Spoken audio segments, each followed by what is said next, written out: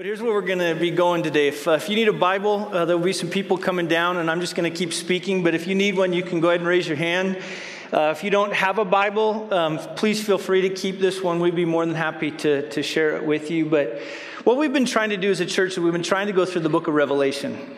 Now, in some ways, again, when people hear about going through the book of Revelation, it either scares them to death, or it's one of those things they get too excited. I don't know if you've ever met anybody before that's like a little too excited about eschatology.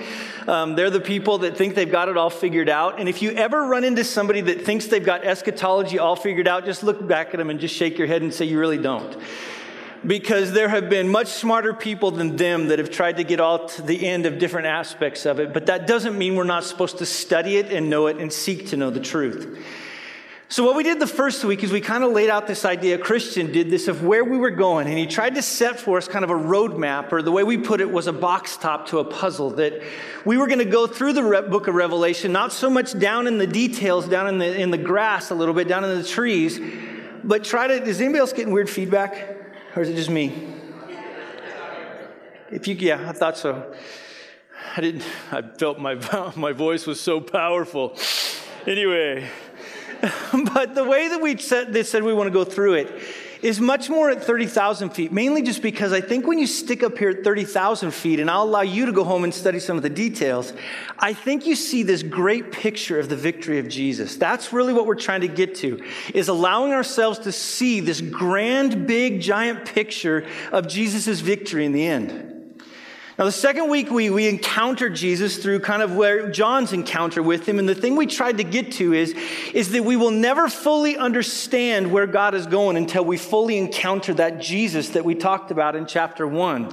Chapter 2 and 3, then, we talked about the church and how the church is now supposed to respond to this Jesus who's about to be ready to be victorious.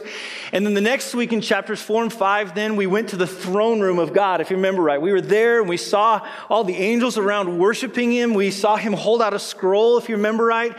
Jesus, the Lamb, who also is called the Lion, goes up, he grabs the scroll, and in that kind of victorious moment, again, everybody realizes everything's going to be good. Jesus Christ wins. And again, if you've been reading the book of Revelation on with me, you know how this story ends. Jesus wins, right? That's where everything is going towards.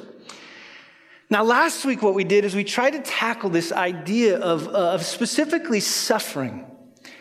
And we saw that as Jesus was pulling back, as King Jesus was pulling back each of those seals were talking a little bit about suffering, but more specifically, the purpose of suffering, that suffering isn't in vain, that God has an intent to it. And there's going to become a final time where everything is going to click together. We're going to understand our suffering was used by God to advance his kingdom. It was going to be the means by which now he was going to pull people from every tribe, tongue, and nation into his particular plan. And I even said this last week, you will never advance the kingdom of God without suffering and difficulty. But the other thing we tried to say, though, is that those things that happen to us, our sickness, our cancer, our struggles, our friends and family and kids and parents that die, all those different things for those of us that are followers of Jesus begin to now make sense finally at that end time, that eventually suffering is going to make sense. Now, here's where we're going to go today, and I'm going to try to answer a question for a lot of people. We said the Lord's Prayer. Now, in the Lord's Prayer, you'll see this little statement that says, your will be done on earth as it is in... Okay, that's our question we're going to try to answer today. How in the world does God take his will, what is happening in heaven with everything in perfection, telling him rightly how amazing he is, and how does he bring that will to earth? Now, here's the thing about that, though, is his will coming to earth. We sometimes say it in nice flowery ways, but you're going to see as we go through these trumpets that for God to bring his will from heaven to earth is a serious endeavor that's also going to include rocking a lot of people's worlds. Now, if you remember last week where we were, is we were walking through chapter 8, and I forgot to forward here. There we go. In verse 1. And where we finished is here's the Lamb, and he's now opened the seventh seal. And remember this? It was just quiet. And we finished with the Sunday, and we just said, look, there's a place in which now we have to get to a point where we just shut up, and we are still, and we understand that he is God. That's definitely true, but let me tell you something. Again, as we think about how is God going to bring his will to earth as it is in heaven, is that he's also going to use this term judgment, okay? So a lot of times people, when they hear the word judgment, they're like, yeah, this is why I don't like the book of Revelation. But I think it's important to where we're going. Now, there's a place in which silence does mean reverence, but there's another place in Zechariah, and we're going to be in Zechariah a couple different times in this passage. But in other words, now you come into this one and it says, be silent, all flesh, before the Lord. Now watch this. Why be quiet? For he's roused himself from his holy dwelling. You poked the bear. Now again, if we remember right, there was a prayer of these saints back in chapter 6 saying, God, where are you? God, do you see what's going on? Are you aware of what's happening? And in this moment now, finally, God is roused and he's about ready to bring his judgment. Now, the way that we see it here is that there's these 7 angels that are standing before God and they're handed 7 trumpets. Now, each of these 7 trumpets are going to represent how God is going to bring his will to earth as it is in heaven. There's another angel that came and stood, and look at that, with an altar. Look at verse 3, and with a golden censer. He was given much incense to offer with the prayers of all the saints that were referenced back in chapter 6. And the smoke of this, with the prayers of the saints, rose before God from the hand of the angel. And look at this. Then the angel took the censer and filled it with fire from the altar and threw it to the earth. And there was peals of thunder, rumblings, flashes of lightning, and earthquake. In other words, God was saying, I am awoken. Now, this doesn't mean that God was asleep, okay? That's not what I'm saying. It was just this roused idea. Here is God. He's going to bring all things to their final conclusion, and here it comes as the idea. Now, if you can imagine for just a second, again, whether or not you believe this event has already took place, it's something that is taking place or will take place, if you spiritualize it, you symbolize it, or you believe it's actually literally going to happen, there's now these 7 angels, and they're standing ready, and they're about ready to blow their trumpets. Now, here's the first trumpet. You're going to see this in a series of them that's going to come along, is that before God brings his will to earth as it is on heaven, he is going to absolutely pull the thread on everything that we find security in. He is going to rattle our world. Now, here's just something on a personal level. I've not only found this to happen on a cosmic level like we're about to see, but anytime God wants to get our attention, he is not afraid to rattle our world. Now, the first thing that happens we see in verse 7 when he comes along, and this is going to see this rattling of the world, this coming in now of his will to earth as it is on heaven, is we find this first trumpet blow, and what he goes after with hail fire mixed with blood, and they're thrown down on the earth. Look at the end of verse 7. And 1/3 of the earth was burned up, and 1/3 of the trees were burned up, and all the green grass was burned up. Now, if you can just stop for a second, what it would be like suddenly if global warming suddenly kind of came about. In other words, just watching in this brief moment as an entire world suddenly, again, is shattered in this way in which all of our trees, all of the things that we find security in, and we're going to wake up and we're going to see the green grass, we're going to have food, is suddenly just pounded in one moment. See, the first thing he's going to go after, I think, in a lot of ways, is just that concept. I'm going to pull this thread on you. The next thing we see in verses 8 and 9, if he blows it, is there's this mountain that gets thrown down into the sea. And look at this, 1/3 of the sea becomes blood.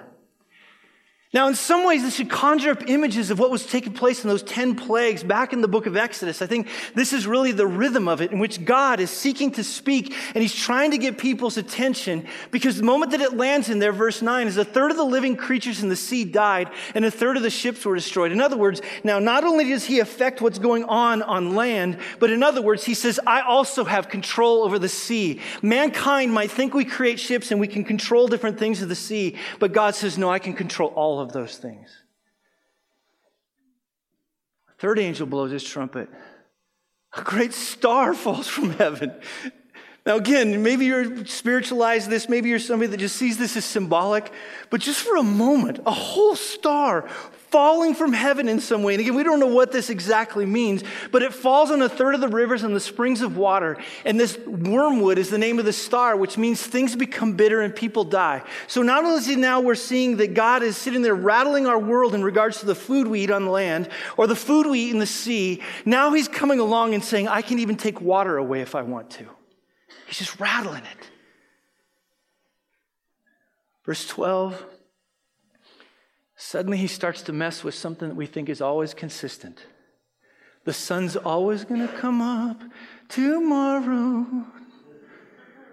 God says, really? In this brief moment, we find that not only is it it's the sun, but the stars, the moon, all of life gets affected on how the light hits the earth.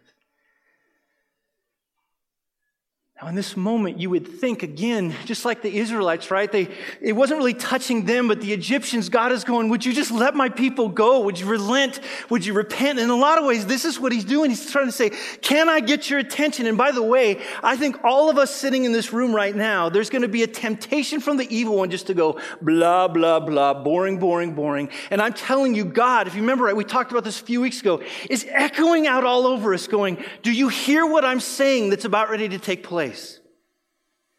That's why in verse 13, he says there's an eagle that comes crying. And it's a crying eagle that says, no, listen to me. Anytime you saw an eagle, it was judgment. And he says, woe, woe to those who dwell on the earth. In other words, pay attention. There's going to be three things that come along. I'm trying to get you to understand how serious this is and how big this is.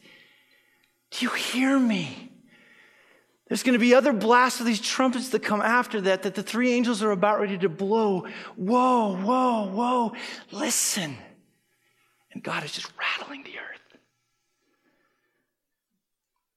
Now, one of the things I love about this is he's rattling the earth because he's trying to get the earth's attention. I don't know how many of you are like me, but sometimes there's some people that just need to get rattled, and then there's other of us that need to get hit right square between the eyes.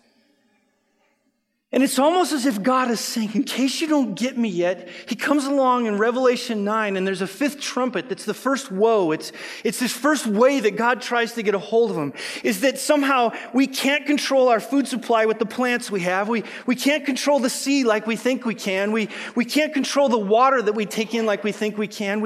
On the fourth level of it, we can't control the sun and the moon and the stars and all those different things. But in the back of our head, we think, okay, I can control my life. I can decide different things about who I am. Science has the answers to fix all the problems. And suddenly he says there's a star that had fallen. It's this one that had already been, probably this wormwood one. From heaven to earth, he was given the key to the shaft of the bottomless pit. Sounds like a lovely place. He opened it up, and the shaft rose smoke, like the smoke of a great furnace. And the sun and the air were darkened with smoke from the shaft. Then the smoke came locusts on earth. And by the way, these probably aren't helicopters, just so you know. Some people are taught that. And they were given power, like the power of scorpions on earth. They were told not to harm the grass, look at this, or the green plant, or any tree. But only those people, this sounds just like Exodus, who did not have the seal of God on their foreheads, they were allowed to torment them for 5 months, but not to kill them. Their torment was like the torment of a scorpion when it stings somebody. In those days, people will seek death and will not find it. They will long to die, but death will flee from it. In other words, they can't even kill themselves. Whoa. Now just stop for just a second. Imagine this. Whether you spiritualize this or symbolize this, or you're a literalist that really believes it's going to happen like I do, God is trying to get our attention. With everything that goes on in this world that we get rattled on. Even this week, again, I don't believe God is the author of a guy that goes in and does something stupid in a school. But it's this reminder that left to human's own end, it should just rattle us. It should cause us to realize that there's something in this world that does control all things, and we think we can create safety for ourselves and security for ourselves and comfort for ourselves, and we try everything that we can to try to do it, especially living in beautiful, sunny, Southern California, where you wake up and it's 75 degrees with the sun in the sky and pollution and traffic as well. But that's a whole other story. But there's we are in this great world. And God says at any moment I could pull the string and unravel it like that. And every once in a while we get these little glimpses of what it looks like when our world gets kind of rocked. This is what John is seeing. We think our money is safe. Our kids. Gosh, that's the one probably scares me the most. God says, I am God, and you can try to create all the boundaries you want in the world out there. But even when it comes to taking your life, you can't take your life till I decide it's time for you to go.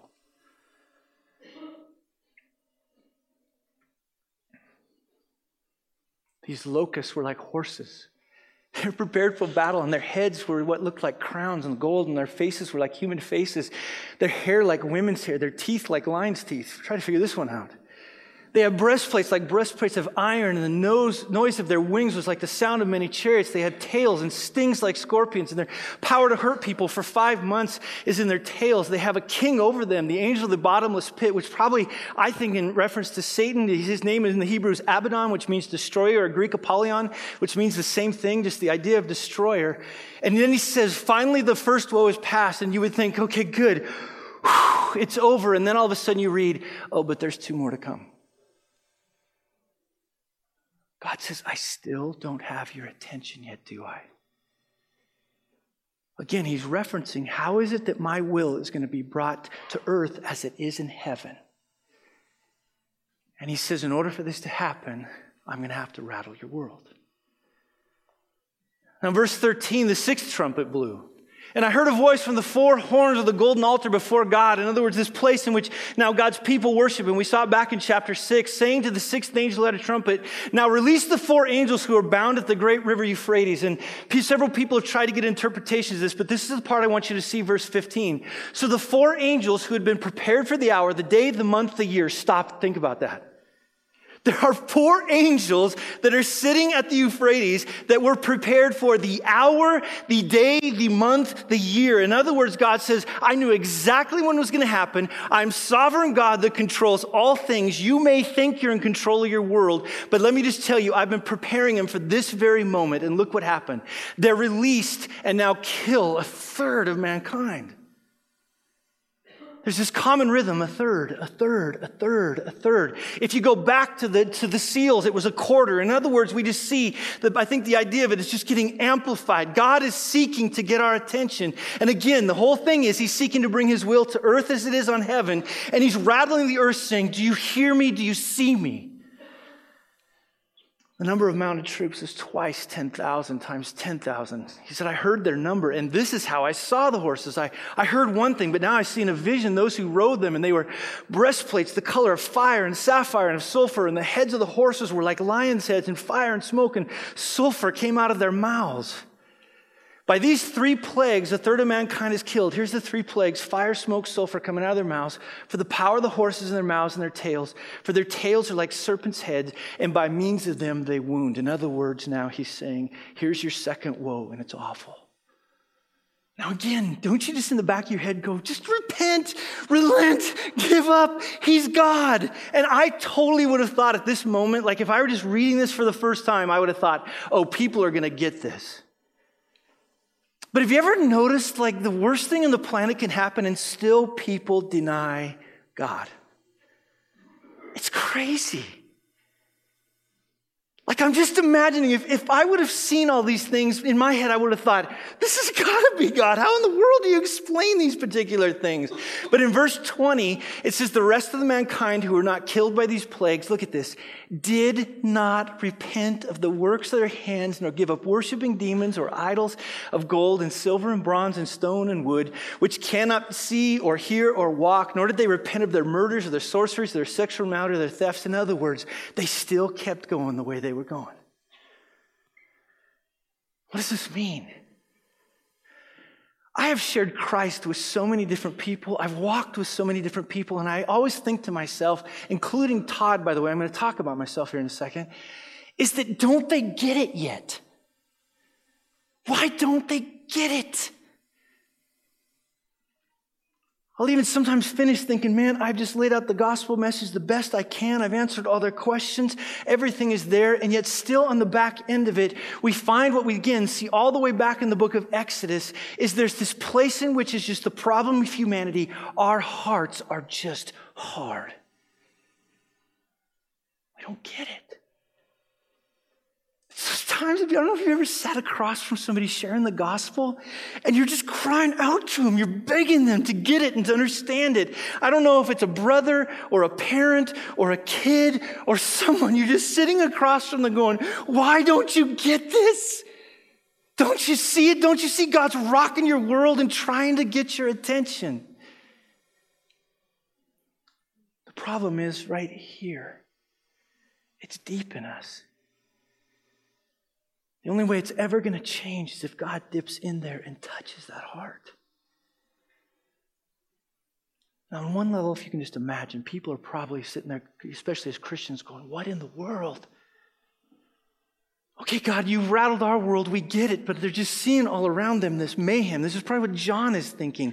It's okay, God, you're trying to answer the question of how in the world does your will come to earth as it is on heaven, but that's it? In other words, you're just going to bring your will from the standpoint that now everything is just going to be chaotic? And in this cool moment, he talks to John. See, not only does God sometimes have to absolutely shake our world, but sometimes he just has to remind us for just a second. If you remember last week, an angel came down as the dust was settling. Well, guess what's going to happen right here? I saw another strong or mighty angel coming down from heaven, wrapped in a cloud with a rainbow over his head. His face was like the sun. His legs were like pillars of fire. And he had a little scroll in his hand. Now, here's what you're going to see as a rhythm as you go through all these things. The seals, there was 6 of them, and everything seems to be crazy, and the dust is everywhere and going crazy. And suddenly God steps in and gives a reprieve between the 6th and the 7th seal. This week, the trumpets are going like crazy, and it's all over the place, and God's bringing down his wrath to bear upon the earth, calling people, whoa, whoa, whoa. In other words, repent of what you're doing. And suddenly between 6 and 7, he calms down. There's a breath. He breathes. Now, what's he doing? He comes in there, and in verse 3, he says he set his right foot on the sea and his left foot on the land. Now, just stop for a second. Okay, just go with me imagine-wise. A giant angel comes down out of heaven and puts one foot on the sea and one foot on the land. What are you going to do? In this powerful way, and you're going to now start to see this as a rhythm all the way, the rest of the way through this, is that God is showing, remember I said I'm going to bring my will to earth as it is on heaven, and this angel that's representative of God comes down. We don't know who this angel is. Some say it's Jesus. There's too many clues that tell us it's not. Maybe it's Gabriel or maybe it's Michael, whoever it is, but he's coming down and he's putting his feet on the earth, on the land and on the sea, establishing that I am the one who's in control of this particular place. I am now the one that's coming to bring God's will to earth as it is on heaven. And he called out, it says, with a loud voice like a roaring lion. And when he called out, the 7 thunders sounded. In other words, it was a sound that must be deafening. Now again, here's this guy and he screams it out, this angel, what are you going to do? Well, here's what John did. He said, when the 7 thunders had sounded, I was about to write. What are you saying? And all of a sudden he says to him, I heard a voice from saying, no, seal up what the 7 thunders have said. Do not write it down. In other words, that's not what I want you to write. Now people always say to me, what do you suppose the 7 thunders are? I don't know. There's these secret things that belong to God that one day we're going to learn about, but this is what he does do. The angel whom I saw standing on the sea and the land raised his right hand to heaven, and he swore by him who lives forever and ever, who created heaven and what is in it. And here's where we see God's sovereignty. And the earth is what in it, and the sea is what in it, and there would be no more delay. In other words, God is coming back, but in the days of the trumpet call to be sounded by the 7th angel, the mystery of God would be fulfilled, just as he announced by his servant the prophets. In other words, he's saying to them, what God said he was going to do, I'm here to tell you it's going to be fulfilled.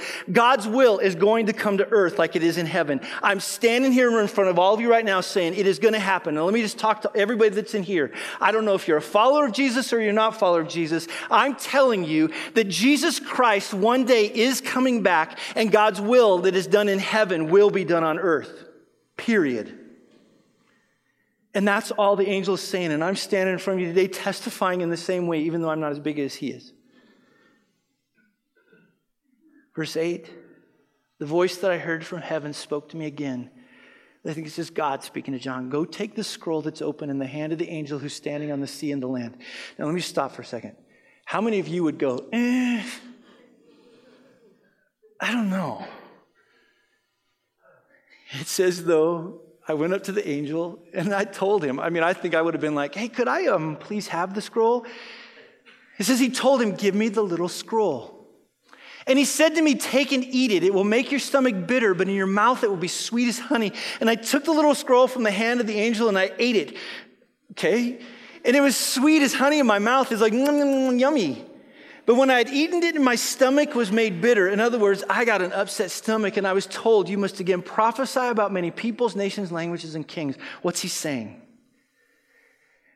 This little scroll would have been similar to the big scroll that Jesus was opening, explaining what's going to happen. He was again calling him, you need to say these words, but the words he says, you have to understand, on one end are sweet, but on another end are bitter.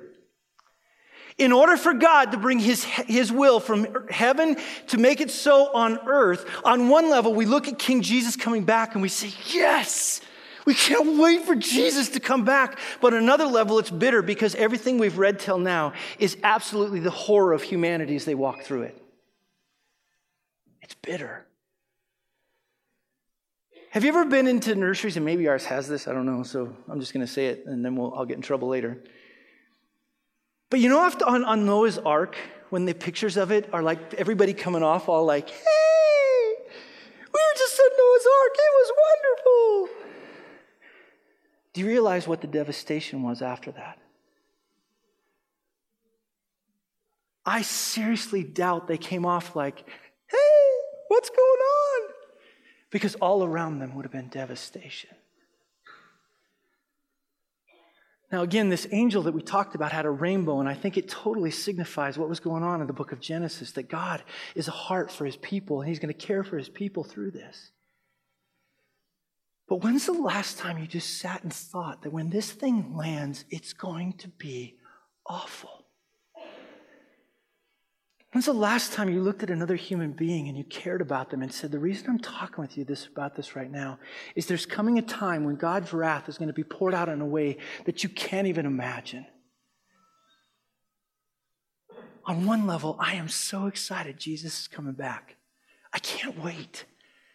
I can't wait for the day that we're no longer going to hear about school shootings. And I can't wait for the day that we're going to be able to go to music worship festivals to Jesus without worrying somebody's going to shoot us. I can't wait till there's no more wars. I can't wait till there's no more 405. I can't wait until there's all these different things because King Jesus will be in control. I can't wait for that.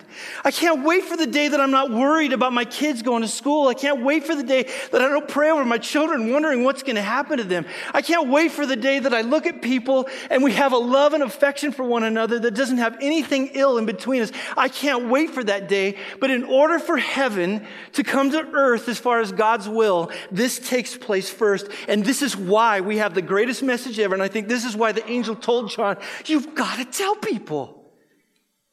You've got to tell them.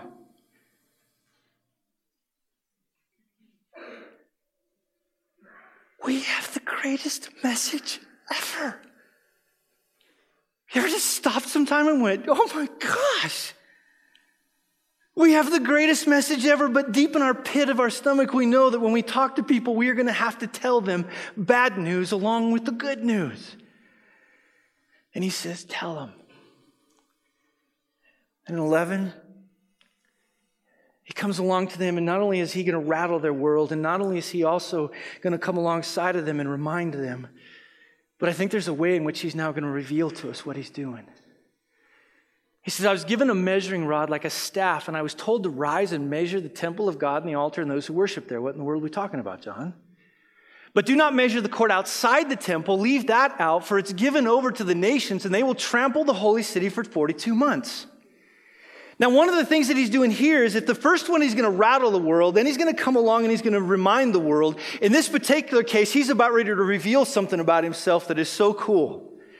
Anytime you were asked to measure something in the Old Testament, either number one meant God was going to judge, which could totally fit here. But on the other side of it, whenever somebody was told to measure something, it meant that God owned it. I think he's talking now just follow me along this, of something that God has ownership of. And let me talk to you this way. If you're a follower of Jesus Christ, when's the last time you thought, he's my dad and he owns me? Now, on one level, you're like, I ain't owned by nobody. Yes, you are. Paul called you and I slaves. Remember all the way back to Revelation 1? Those people that are truly followers of Jesus are slaves. We're owned by him. And he says now in there, when he measures the temple out, I want you to measure it out in such a way that those who worship there are measured. I want to know who's mine. Now, what does that mean? That means that all that are God's will not be missed. If you are one of his and fully one of his, the revelation to them is none will be missed. All will be brought into the kingdom like they're supposed to, and nobody will be left out. Now, in this particular case, though, I don't think he's talking about us Gentiles. He talked about 3.5 years in regards to months. Now, watch this in verse 3. And I'll grant authority to my 2 witnesses, and they'll prophesy for 1,260 days for 3.5 years, clothed in sackcloth. Now, who are these 2 witnesses? Verse 4 gives us a clue. These are 2 olive trees and 2 lampstands that stand before the Lord of the earth. Now, listen to me. Remember I read Zechariah 2? Well, in Zechariah 3 and 4, it tells the story of how God is going to redeem not the Gentiles, but the people of Israel. In other words, he's saying, I'm still not done with my particular people, and I'm going to go get them, and I'm going to reach out to the Jewish people, and there's going to come a point in which my people will finally understand who Jesus Christ truly is. The 2 people that happen to be in this case in Zechariah 3 and 4 were a guy named Zerubbabel, don't ever call your son that, and another guy named Joshua, not the guy who fought the Battle of Jericho, but a different guy. Now, some people think because of verse 5 is that if anybody would harm them, now watch this, fire pours out of their mouth. Anybody else go, woo? I mean, can you imagine if you came up to me today and you're like, hey, Todd, you're a stupid head, and I went, bah, poof. Again, God's revealing something. I'm trying to get your attention. It consumes their foes. If anyone would harm them, this is how they are doomed to be killed. They have power to shut the sky. This is why some people think maybe it's Elijah, that no rain may fall during the days of their prophesying. They have power over the waters to turn them into blood, to strike the earth with every kind of plague. This is why people think maybe it's Elijah and Moses. We don't know. As often as they desire. So here's all these people hearing this message to the Jews.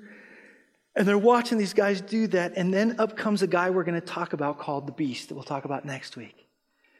It says when they had finished their testimony, when they had publicly revealed, when they had shared who this God was, the beast that rises from the bottomless pit will make war on them and conquer them and kill them. And their dead bodies will lie on the street of the great city that symbolically is called Sodom in Egypt, where their Lord was crucified. We can kind of see out of there. Their Lord probably refers to, again, Jesus as Messiah. The Jewish people was crucified, probably refers to Jerusalem. And for 3.5 days, from the peoples and the tribes and the languages and the nations, they'll gaze at their dead bodies and refuse to let them be placed in a tomb. And those who dwell on the earth, look at this, will rejoice over them and make merry and exchange presents. It's like Christmas time after they die. Because these 2 prophets had been a torment to those who dwell on the earth. Whoa! Now, if you're a Christian, you're probably going, again, God, I thought we were talking about how your will is brought from heaven to earth. I thought we were going to talk about how this was going to take place. And God is telling them this, that yes, it is going to be something that he's going to rattle their world. He is going to call them to remind. But I'll tell you what, he is not going to do it, though, until gospel is proclaimed, not only in the end times, if you're someone who believes it's going to happen in the future, but right now, the message of the gospel always has to be talked and proclaimed. And then in this, every time that we think things are at their below us that we don't know what God's going to do, he reminds us, in the same way Jesus Christ died on a cross and was raised 3.5 days later, watch what happens to them. And after 3.5 days, a breath of life from God entered them. Now, whoa. Watch this. And they stood up on their feet, and great fear fell on those who saw them. Sure. Great fear. I think it was more like, right? I mean, not like, hey, it was fear. Then they heard a loud voice from heaven saying to them, now catch this, come up here. What? First of all, those guys, why are they walking around? Second of all, where did the voice come from? Third of all, and they went up to heaven with a cloud and their enemies watched them. Okay, how many would love to see this scene right now? Whoa! And at that hour, there was a great earthquake and a tenth of the city fell. 7,000 people were killed in the earthquake. Now just stop for a second. Remember I told you I was going to answer the question, how did God's will come from heaven to earth? Watch. And the rest were terrified. Look at this. And they gave glory to God in heaven. There's no more rejection here. John comes along and says, the second woe is past, but there's still one more to come. Now in this moment, God rattles the world, he reminds the world, he reveals to the world repents. But eventually, the seventh angel blew his trumpet, and there were loud voices in heaven saying, the kingdom of the world has become the kingdom of our Lord and Christ. He shall reign forever and ever. So to answer the question, how does God bring his will from heaven to earth? There it is.